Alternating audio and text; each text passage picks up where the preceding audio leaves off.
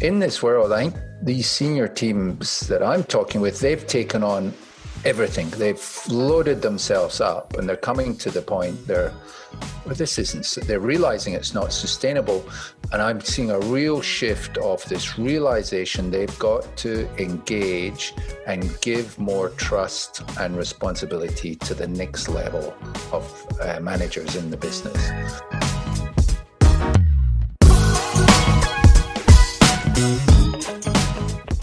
Welcome back to The Map and the Territory. This week, I sit down for a conversation with Murray Wright. Murray is an executive coach, he's a facilitator, and somebody with a wealth of experience in the field of leadership development. He describes his work as helping people to create a different story, to connect with their purpose, have a positive impact on lives and results. I first met Murray when I was introduced to him as a guest on his podcast, the Leadership Moments podcast. So if you're interested, you can always dive into Murray's back catalogue and give that a listen. But in this conversation today, we discuss the current global crisis as a catalyst for a different type of emerging conversation about leadership and leadership development. We discuss creating spaces for conversations and dialogue to emerge. We touch on the need for counting and acknowledging success, amongst many, many other things. And before we get into today's episode, I just wanted to acknowledge our sponsor, Leaders for Good. If you're looking to create more positive impact, if you're looking to leave a legacy you're proud of, if you're looking to maybe pivot your business in a way that better serves people and planet and not just profit, but perhaps you don't know where to start, then check out Leaders for Good at leadersforgood.org. So, without further ado, I bring you this conversation with Murray Wright.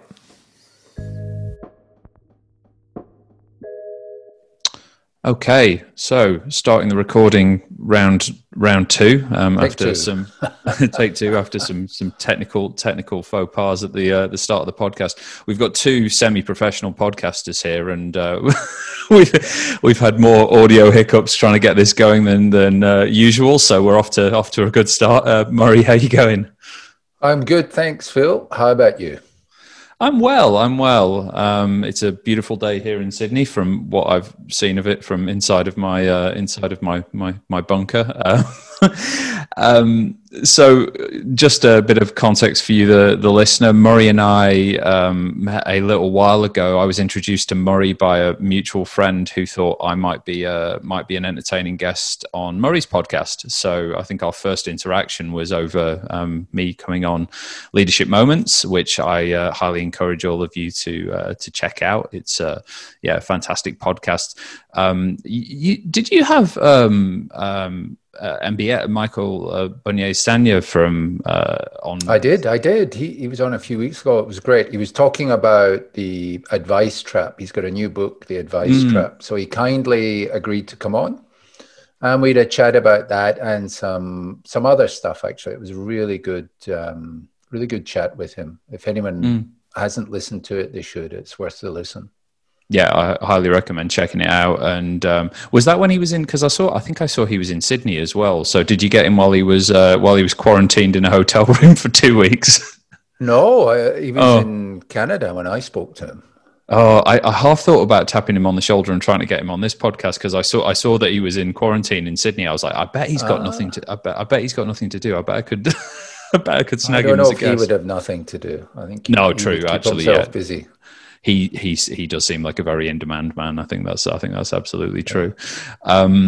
So Murray, I'll have given you a brief bio at the top of this episode, but the standard sort of barbecue question, what do you do for a living? How do you respond to that when somebody floats that corker at you?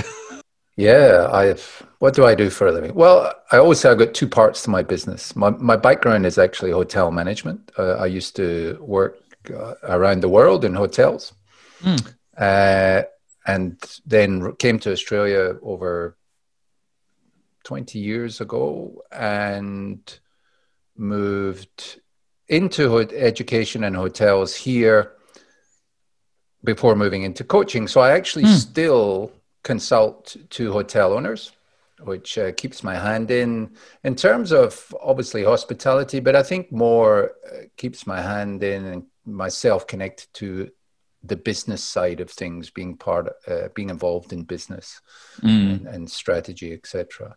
But then the other side is I really work with leaders, coaching leaders and their teams to really help them connect with their potential and perform better. I didn't know your background. It's funny, you speak to anybody involved in the sort of human development, coaching, leadership world, and there's always almost always a life before. No one comes out of the box as as an exec coach or a leadership developer. Yeah. Again, my background once upon a time in digital marketing and strategy and transformation and whatnot. That industry's been hit especially hard in recent times. Have you been in contact with anybody? What's the kind of ear to the ground there? Yeah, listen, in Australia, it's tough, particularly for the big city hotels. Whilst they have some level of quarantine business, obviously they don't have the international traveler, and there's limitations on domestic corporate travel and domestic leisure travel. And the domestic leisure travel there is not too keen in going into a big city if they're able to. So they're suffering.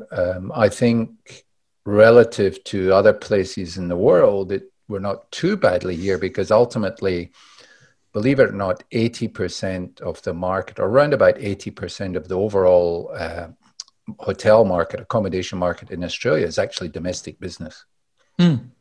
So whenever restrictions can be eased a bit more and we start interstate travel, there's great prospects here for a bounce back, particularly in regional Australia, which has already started to a certain extent in specific regions. Obviously, Victoria is a different story at the moment, but there's great potential. And add to that the fact that all the Australians who would normally travel overseas will not be. So they hopefully, and you see the campaigns already starting to get them to travel domestically.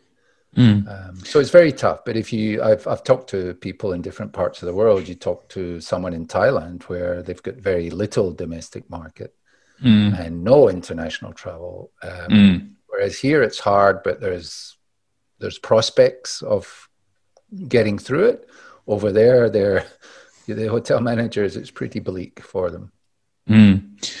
And I guess that kind of leads on neatly to a couple of the sort of pre-podcast topics that we were discussing that we might get into today, and the subject of how leaders are experiencing the world as we know it at the moment, and how that has changed in recent months. Reflecting on, well, you can reflect on the travel industry specifically, or leadership more broadly. What are you noticing has shifted? And I want to steer away from, and this might be leading us down a garden path and shaping the conversation too much, but the obvious points I think have been covered to death. Times are tough, and difficult decisions have to be made in certain contexts, but is there anything that's kind of under the cover and a bit more that's flying under the radar that you're noticing with leaders at the moment?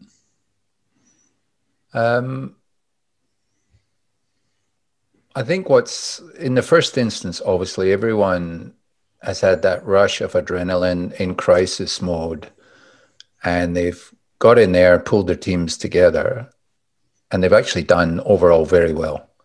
They've shifted the way they're doing business. They've shifted their whole mindset about it and managed through it. And I think that's any business. Hotels have obviously had to manage through that with reduced resources and reduced levels of income.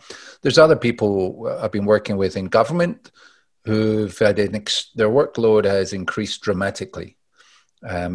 So they've, but that adds the pressure on them in a different way. Mm-hmm. And then other organizations, finance, etc., where actually it's been a great time for certain parts of that industry. But again, everyone's had to make this shift and transition to working in a different way. Mm. In terms of major shifts in leadership and teams, I don't know if the major shift has happened or is finished. I think it's almost unfolding as we go. And I can't tell you when it will stop, but so everyone's changed. They've gone into that crisis mode and changed the way they operate. I think now they're realizing that, wait a minute, this working from home, this virtual world, it was fun, it's good, and we've managed, but it's not perfect. I think people are starting to find the relationships are strained and they're different. So the discussions you're having with teams is, well, yeah, we're on Zoom, and we're doing so much more of Zoom to make up for the regular communication we miss in the office. But the Zoom communication is all business. So there's very little time for the relationships. So relationships are changing, and I think have to be reestablished at some point. But I don't know when that's going to happen. People are starting now to be more aware of it. They're starting to, instead of having a Zoom call about actual business, they're starting just to have a Zoom call about how are we going as a team. So much of trust is built up around the water cooler and not necessarily in the actual, mechanistic Correct. interactions of doing business. And we miss out on just that volume, and if trust is consistency over time, and I can rely on you to behave in a certain way because I've seen you do it time after time after time in lots of different contexts, we're just not getting the reps in, so to speak, to build trust in a sort of expedient fashion. So what I've noticed and the feedback I've had from people is existing relationships that were already strong remain so, and you can tap into a Zoom conversation and it's akin to sort of picking up the phone to your old friend who you haven't seen for a couple of years, and the conversation picks up where it left off. But building new relationships, I think, is where the meat of the challenge lies, I guess. Yeah, I think also what I'm starting to see as well, so some parts of teams are able to come back into the office, but there's other parts that remain remote. And so the people who are remote are missing out. So there's an imbalance coming into the dynamic there as well. And I think the other point there's that in terms of what's emerging or the shifting is, in this world, I think these senior teams that I'm talking with, they've taken on everything. They've loaded themselves up, and they're coming to the point they're realizing it's not sustainable. And I'm seeing a real shift of this realization they've got to engage and give more trust and responsibility to the next level of managers in the business. They're not quite sure how to do that. That's difficult for them. It is. A couple of things that popped up for me there as you were talking. So the building of in groups and out groups, and if this is now in the office versus out the office, and this has been a challenge for distributed teams for a while now. If you've got a handful of people working remotely, and then the center of gravity sits in an office, I guess that's just being amplified. But it reminds me of the kind of the boys club or the smoking group who had their in group, and if you weren't part of that club, you missed out on a lot of opportunities or a lot of relationship building. And this tension, I think, and we've all felt it in our work, I think, as coaches and in the world of leadership development. We, especially in the early days of COVID, we've discussed this with our kind of mutual friends and colleagues, that we all suffered a bit of a withdrawal and a downturn in our busyness. And now what I'm seeing is this tension in business between doing what's necessary and investing in development of their people, investing in the kind of skills, capacities, and capabilities in the development of that maybe the next generation of leaders will need in an organization, and simply business survival in the short term. It was for businesses that have been impacted. Revenues are down. If they've asked people to, the comment I've heard time and time again is like, we'd love to do that program, but I can't spend X $1,000s on that when I've got most of my workforce on 80%, 60% of their wage. How could I look them in the eye and do that? Are you seeing similar things yourself there, Maury? No, well, maybe I'm not having the same sales conversation as you feel. What I'm finding now, people are getting to the point where they're starting to realize they've got to do something. And what the conversation I'm having with them is, yes, they want to develop that next level of leaders. They want to develop themselves as a team. And what I'm saying to them is, there's no better time than now during the crisis, because this is the best learning you will have. And you can take them and say, look at what you've achieved and learned over the last 6 months. That is way more, and I'm sorry for people who are trying to sell in leadership development programs, that is more powerful, more impactful than any leadership development program. So actually, you can do it relatively cost effectively by creating a space for these teams to reflect, and then get them to reflect on how can they almost be the coaches to the next level to, as they work through this crisis, use that and what they're doing in daily business tasks as a way to learn. And that'll be more valuable than any leadership development program, as in the old style of sit in a room for a day and watch PowerPoints and learn new models. Yeah, true. The old adage that smooth seas don't make a skilled sailor, I think holds true here. It's the reason I stayed in a previous role for probably longer than I should do, but it was an embattled company that was trying to sort of right itself. And I found the challenge fascinating, and my growth and development was accelerated because the challenge was real, and it wasn't coasting along on, a cushion of success. So is in that instance is your is how you work with a team providing them a kind of common ground or a language or a frame in which to absorb and kind of reflect on those learnings? What does it's interesting. Like? I suppose I'm experimenting a little bit. I did some work with a team, a catch up a few weeks ago, and I did the regular way I would do it with quite a bit of process, and splitting into smaller groups and talking. And this was virtually, and it was okay. It got them thinking and everything, but when I reflected on it, my structure really got in the way of the conversations.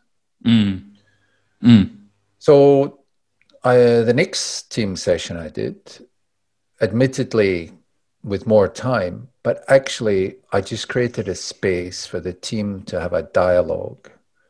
And I encouraged and I don't know if shape's the right word, but I got the dialogue going and kept it going by asking questions at different times to help them get different perspectives and just learn from what they were saying. And at the end of that day, there was actually no real specific outcomes. But what they had collectively was a massive shift in their mindset. And the majority of them really enjoyed it because they weren't focused on a structure. They weren't focused on outcomes. But that collective learning lays the foundation and the shift to learn and talk about what they've done and learn from it, but then talk about where do they need to go next and work it out together in the conversation. So I'm doing more of that work, and I find it actually, I just find it more impactful. I'd agree, and there's probably, and tell me if this is true in your experience working that way, that there's there's probably more of a hunger for that kind of dialogue, and that kind of it sounds more like group coaching than like you say, a sort of facilitated step-by-step framework or process. Absolutely, yeah. It's team coaching, and I think the power of it is the dialogue, and through the dialogue, the team works out itself where it needs to go, and that's part of the growth of the team. And in that dialogue, as a coach, you can see the team dynamics, and you can ask questions about what's happening in those different moments, and get the team to be aware of it. Whereas in the past, when I put a structure in, we got to do A, we got to do B, we got to do C. Well, we do all that, but the team aren't actually having the important conversations. And have you noticed any shift in the dynamic within those leadership teams? So you know, if you're working with an intact team that was kind of, you know, embedded pre-COVID, and they're through the reactivity phase, and they're into and going back to something you said earlier, the evolving, the phrase "new normal" always bothered me, because it sort of framed it as if it was, okay, we've moved from A to B and now we're at B, as opposed to what is, as you pointed out, actually true, which is we're continuing to see where this goes, and, you know, the reality of, like, we're all going to work from home and everything's fine and it's fine, which you know, wasn't the case.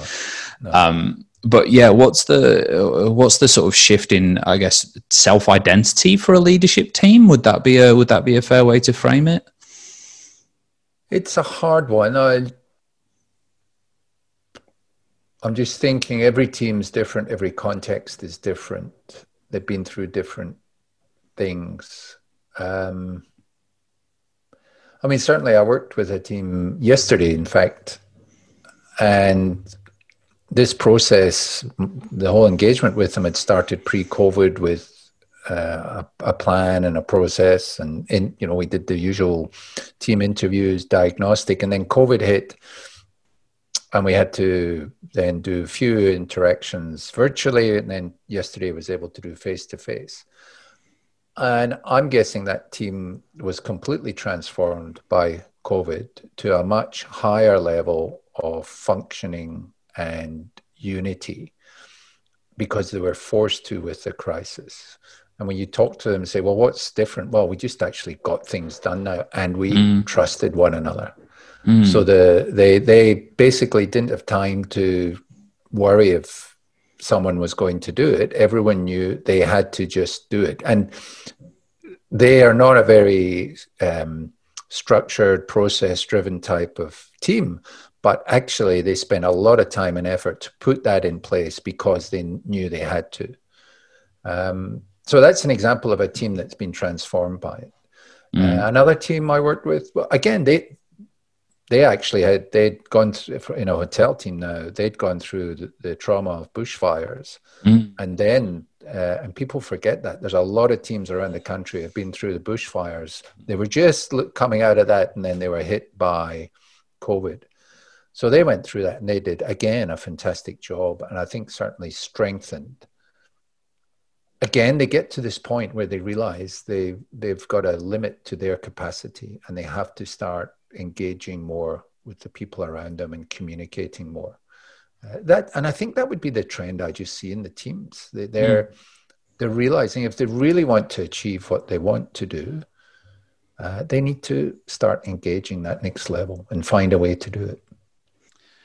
Have you had any recent experience in light of the changed context with teams that were coming into this sort of severely dysfunctional? So I can kind of see a getting on with it and a galvanizing with a team where, you know, there's trust and psychological safety as the foundation, and that's already there.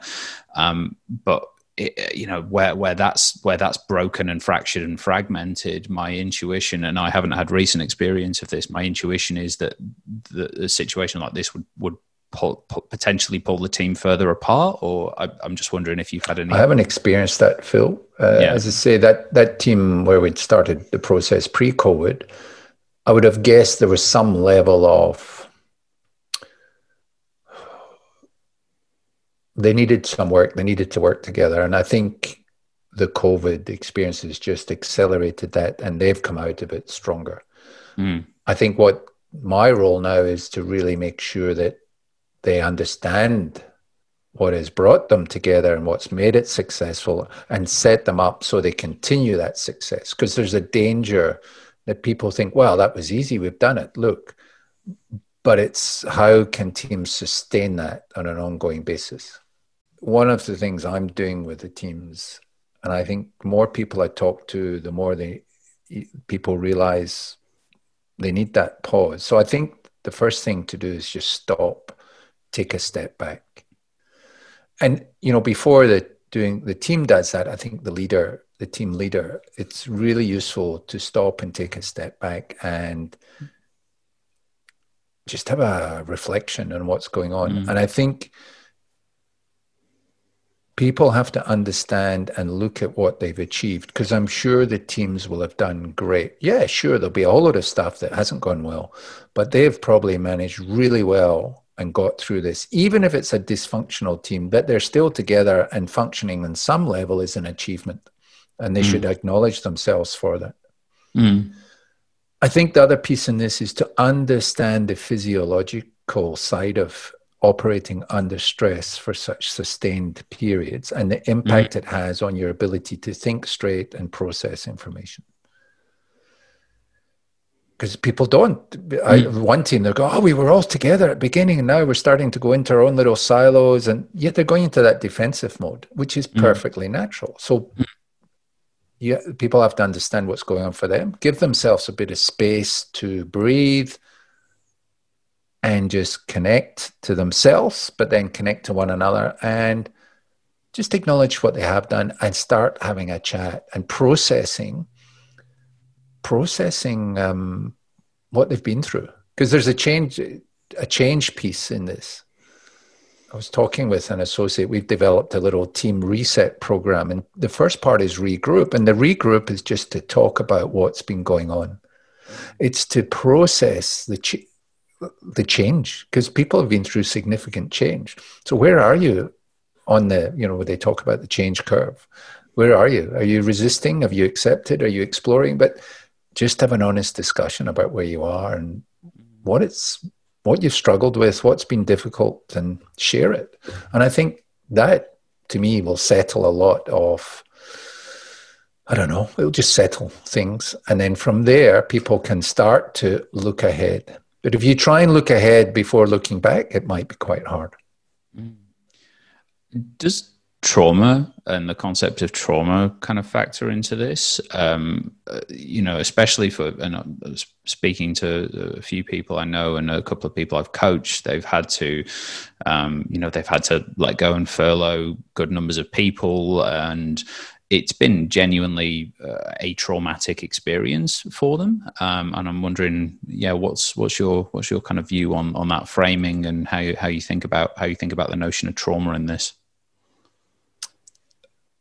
There's certainly, it has been traumatic and difficult for people. And I think on a one-on-one basis, there is a piece about, again, helping people process that, because people can be very hard on themselves and they forget they've had to do that for others to survive and sustain. So, and different people have different ways of managing that. And a coach will help, and you can have different ways of helping process that. You can go so far, but then there's also times where people need to get more professional help for that, where it's more ingrained.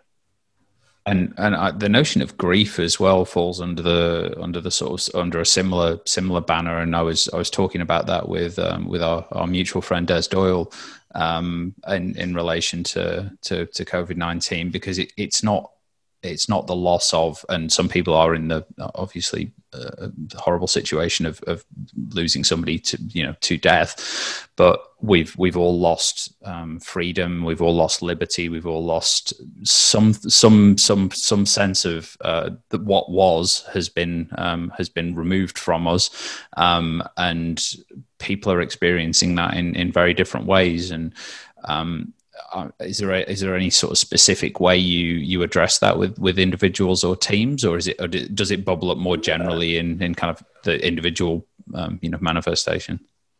Well, and again, talking about change and grief is part of that as well. Absolutely. I've had it myself. Some days I'm really cheesed off about the whole bloody thing. I've lost the way I was working and some of the choices I have. And it's been a roller coaster. And yeah, I think grief is part of that. I think that what I described, that regroup, just having people talk about it, is part of that. Whether you want to call it grief, whether you want to call it change, whether you call it trauma, it's people just sharing and being able to talk and to collectively in that conversation start processing and hearing others and be heard as well. And from there just agree, or not agree, but from there just be accepting of where they are, and it's part of the process. Putting your forecasting hat on, what do you see emerging in the coming months and years? What do you see some of the challenges we'll be addressing sort of individually and collectively, and how are you thinking about speaking to those? So I think for business leaders, team leaders within businesses, obviously there's a lot of government support at the moment. That's going to stop at some point. And then there will be some real hard decisions to make. So there's been a first round of redundancies, layoffs. The business reality will bite home at some point, and there's going to be another round. And I think that's going to be at all levels. And so that's going to be tough on leaders. I can't really forecast better than anyone. We don't know what's happening next week, never mind next year. Sure. Obviously, if I talk from the hotel space, there's going to be some businesses that will do very well out of this. But having said that, to do very well, they're going to have to, and I know people are fed up with the term, but they're going to have to pivot in some respects, because everything has changed, everything in terms of customers' expectations. So they're going to have to really shift to meet new expectations post-COVID. And I think, part of that people are talking about, I think they're calling it the hyper-local. They want things to be local. The whole environmental piece, well-being piece, all has to be included in what people are doing. And if you try and just open up as you were, it won't cut it. So people are going to have to innovate and really work hard to attract the market that's there. And I think that I'm talking hospitality, hotels, food and beverage, but I think that will be any industry. And in terms of leaders and whatnot, they're just going to have to use what they've learned in the last 6 months about being able to evolve, adapt, and change quickly. They're going to have to keep refining those skills and doing it again and again, I think, to stay ahead of things. Teams and leaders, they've had to delegate a bit more. Teams have taken on more themselves, but they've had other people, other levels step up and do a lot more. And have been given the opportunity to show what they can do. I think leaders and the teams have to be careful not to snap back to the old ways and cut those people off. This connects a bit to what I'm saying. Teams are realizing they have to connect with and engage the next level. But the worst thing a team can do is, or a leader can do is, well, thank you, crisis is over, inverted commas. Crisis is over. We don't need you anymore. Go back to your regular stuff. So I think there's going to be a battle to keep those people engaged and activated. But that's the great potential for the organization and any business, is to use what they can do and give them more opportunity to show what they can do, and take the pressure off the senior team as well. And it's the leaders supporting leaders and the people supporting them. The kind of the the checking in and the making sure teams were okay and individuals were okay was there was a cresting wave of that early on in COVID, and it was there was a lot of, are you okay? There was a lot of compassion, there was a lot of care, and then a month down the track it became, okay, we're all good now, aren't we? I don't need to do that we're anymore. Show me the numbers. Yes, exactly. And that piece also, just for that next level, that goes back to what we were saying about leadership development. That is going to be true leadership development. Getting them engaged and getting them working on stuff they haven't done before. Let them fail if need be, but that's how they will learn and grow and be engaged. And that learning and growth, one thing that just occurred to me is the lack of opportunities for modeling and role modeling. So the next kind of, the emerging leaders being brought into situations and being able to see experienced operators in action, how they are, how they interact with people. In the same way that the kind of the building of trust and those micro moments of trust are not there and present, the role modeling opportunities are not as visible, because a lot of conversations are happening like this conversation now with one-on-one via a video app, and I think that's going to be a real again, this all depends on the time horizon this plays out onto. If we get a handle on this in the next 6 months, there'll be a kind of, it'll be seen as a sort of historical blip, and I don't think it'll be the sort of the new normal everyone's anticipating, but who knows. Well, it's interesting. It's already happening. I was reading a piece about the working from home and how companies are starting to see the downsides of it. And one of them is exactly what you said. And I think they were talking about architects. So the junior architect would normally do up a drawing or document and take it to a senior architect who would review it with them. And in sitting with the senior architect as they reviewed it, they would learn and understand how to do it. So what happens now? They email it, and the senior architect just does it and sends it back. So there's no sharing of knowledge and passing down of the knowledge. But you say going forward, how long? Going forward, the companies they're doing internal staff surveys. Where do you want to work? From home, or do you want to work in the office? So it will be different. It will. I think this will be a thing, blended. It's going to be this blend, and it's that people have to watch in that blend. An old phrase, but they've got to watch they don't throw out the baby with the bathwater, because I think the value of being in the office with people is that people are starting to realize they've maybe undervalued that, underappreciated what it does give. And I think just the tenor of business might change as well. So to use another aquatic metaphor,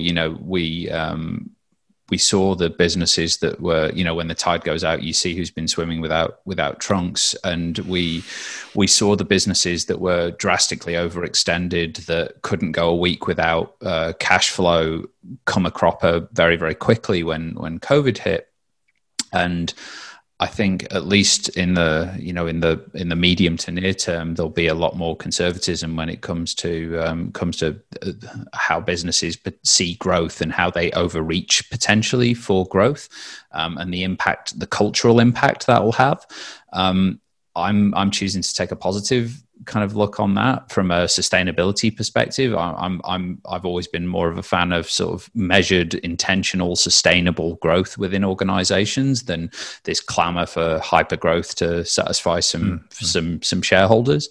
And I think that gives me hope. That I think that's a hopeful thing about how businesses potentially choose to operate going forwards. That we'll see less kind of precariously operated organizations in terms of just their standing and their ability to weather a shock. We had great hopes after the GFC, but they haven't necessarily been fulfilled either. Very, very good point. Very good point. I think a big part of this for businesses is going to be how they define themselves and stay relevant. The danger will be that they go back to operating as they were, what was the normal. And they will probably get by with that for 12 to 18 months, but then they will disappear pretty quickly. And I think I've a good a colleague I know is really up in the strategy stuff. He talks about the studies show that after the GFC, businesses didn't go bust immediately after. The big drop off in businesses was 12 to 18 months after. And it was the businesses who did not adjust their business model, did not adjust whatever they were doing to the market and the changed market. They struggled on, got by, but then, boom, they were just irrelevant. So I think as leaders and teams work, they've got to have a real... I talk about connecting to their stakeholders, connecting to the people around them, and understand what it is they really need from them. Because if you keep operating in your own, what we would now call your own little bubble, and just get caught up in your own thinking without really being aware of what's going on and the changes, because all your customers have changed, all your whatever stakeholder you've got, their needs have changed. And if you're not across that and adjusting to that, then you will struggle. But it will be a slow and painful death. And I'm wondering if that'll be stulted as well, because at least in the GFC, there was still the opportunity for a coming together and a sharing of wisdom and a sharing of intelligence. And you know, the room, the round tables, the room, the connection at networking events, and the like, I'm seeing this, you seeing this, and just the bubbling up of industry wisdom and the dissemination of that is not necessarily happening in the same way. I think the conversations that happen in a room over a beer at a bar at a symposium are a lot more frank and a lot more, potentially opening the kimono, so to speak.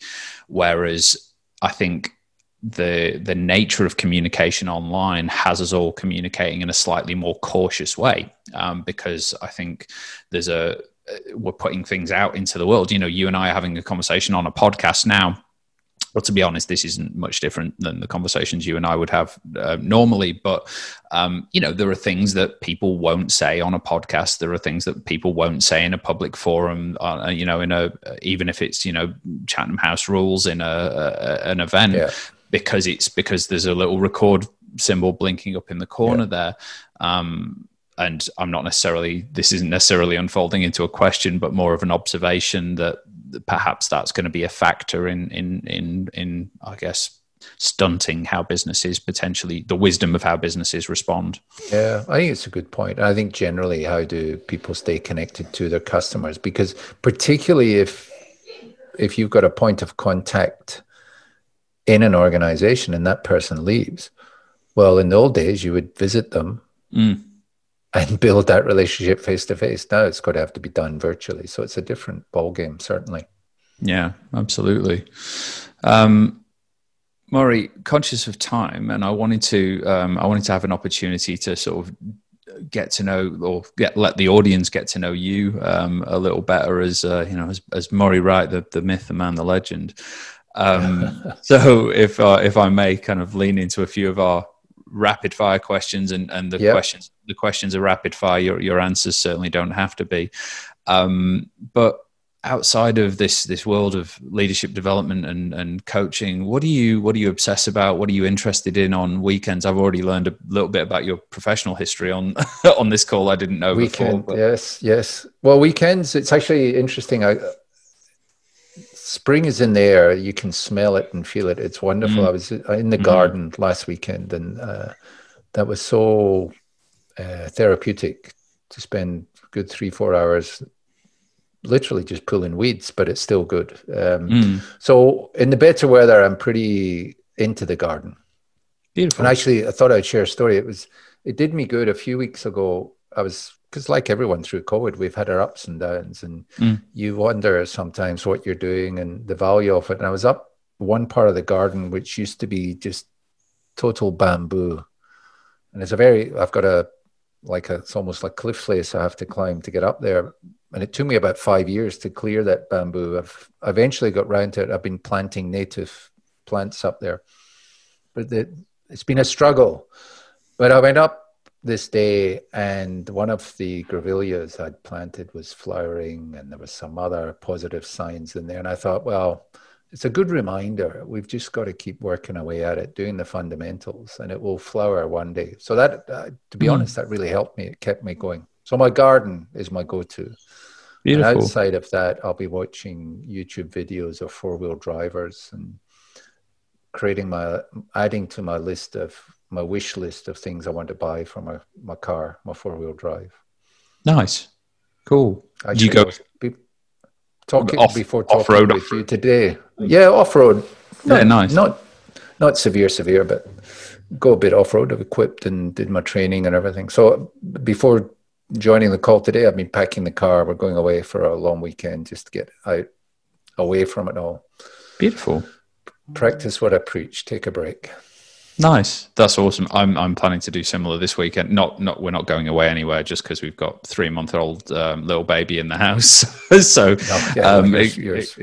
we're kind of fixed, but that's okay. But certainly stepping away from the screens for a weekend would be a welcome break. Yeah. And what are you reading or listening to? Do you audio book man or a physical book man? What's your physical book? Couple of things. I've just started reading Why We Sleep. Great book. It is. I'm sleeping better already. Just understanding. It's amazing. Just reading it, I sleep better. So it's really interesting, fascinating to understand how the brain works and the whole reason why we sleep and how it serves us. So that's good. And the other book I'm reading is Coaching the Team at Work, David Clutterbuck. Okay. Fantastic. Is, great, really practical book full of simple ideas and things you can do and bring into practice, whether you're a team leader or a team coach. Great. I'll check that out. Why We Sleep's great. And going back to the point you made earlier about the kind of physical side of this, it really drives home how much of a factor sleep is on our well-being, our performance, and our capacity to kind of be there for other people. Any professional development? So coaches and people in this world are sort of famously ravenous for professional development. Is there any training anybody you'd like to study under, or anything you'd kind of that's on your wish list that you'd really like to get into, or are you fairly sanguine about that? I've two levels. One level, I think, I've done quite a bit of professional development courses, and I think we've got to be careful we don't keep doing and trying to learn new stuff and just go and do what we already know, and find your way and just practice it. Because I believe anyway, there's one universal truth, and everyone's saying the same thing, but saying it different ways. So really, you just got to get out there and find your own way. And obviously, it's important to have inputs and structures and models as a foundation. But at the end of the day, just get on and do it. On the other side, I would actually, if I really had the energy and time, I'd love to do psychology. And do more on that side of things, because I think a lot of what we're doing and reading is psychology anyway. But it'd be lovely to go and get a formal qualification on that. I had the same thought. I was toying with the idea of the psychology of coaching degree at Sydney Uni, and Then we sort of fell pregnant, and I was like, you know what? Probably not now. Maybe in a couple of years. But yeah, I was in the same. And to be honest, there's a lot of there's a lot of bias in our industry, like having a formal psychology qualification. Kind of some organizations really put a big tick in your box, and for some good reason. It's certainly a nice to have, but I know plenty of good coaches and great people in the world of leadership development who don't have a formal qualification. So there you go. Yeah, exactly. Saying that, I would still like to do this. I would still like to do that as well. Murray, any parting thoughts or asks of the audience? I think just give yourself the space to take a step back and pause and breathe and just acknowledge what you've done, how well you've done, and just keep breathing and give yourself the space to recover and reconnect with yourself. It sounds a bit glib and I don't know, just a bit easy, but I think it's important. And whether it be 5 minutes a day, 20 minutes a day, but just take that step back for yourself and look after yourself. That's great. Murray, where can people find you if they feel compelled to reach out? Yep, they can find me on LinkedIn. Happy to connect there, or they can contact me at murray@murraywright.com. And if they want to find more about me and what I'm doing, they'll find a website with podcasts, resources, self-coaching, online courses at murraywright.com.au. Great. As I said at the top of the episode, highly recommend you check that out. You check out Murray's podcast. It's fantastic. And I will put links to all of that, of course, in the show notes, so you can access all of Murray with a single click. Murray, thank you so much for taking the time to have a conversation today. It's been a pleasure as always. And to all of you listening out there, breathe, look after yourself, and do well. Thank you, Phil. Really enjoyed it. Always good to chat. Bye now. And that's it for another episode. If you got value from that conversation, there are several ways you can support the show. You can tell a friend. That's the most direct and meaningful way. You can give us a rating or a comment on iTunes or Spotify. And if you're interested in engaging in a dialogue about anything you heard on the show today or anything else related to conscious leadership, coaching, facilitation, program design, you can find me at philcross.net, and all the links to relevant social media pages or my contact information you can find there. And finally, you can help by engaging with our sponsors. So this episode is brought to you by Gone Bush Adventures. And if you're on a mission to create more natural, enriching, meaningful professional development experiences and events for your leaders and teams, then Gone Bush Adventures are the people for you. With a team of experienced facilitators, presenters, nature guides, and learning consultants, they exist to walk alongside leaders and organizations towards a new vantage point of performance, culture, and well-being. And, the ad read aside, one of the reasons why I'm proud to have Gone Bush as a sponsor is I feel a real alignment with them, the work they do, the approach they take to professional development and leadership development, and the setting they do it in as well. They host retreats in some of Australia's most beautiful places. So if that sounds up your alley, go to gonebushadventures.com.au, and if you feel moved to engage them, just mention the podcast, because it's always nice to get that kind of feedback. Okay, until next time, stay well.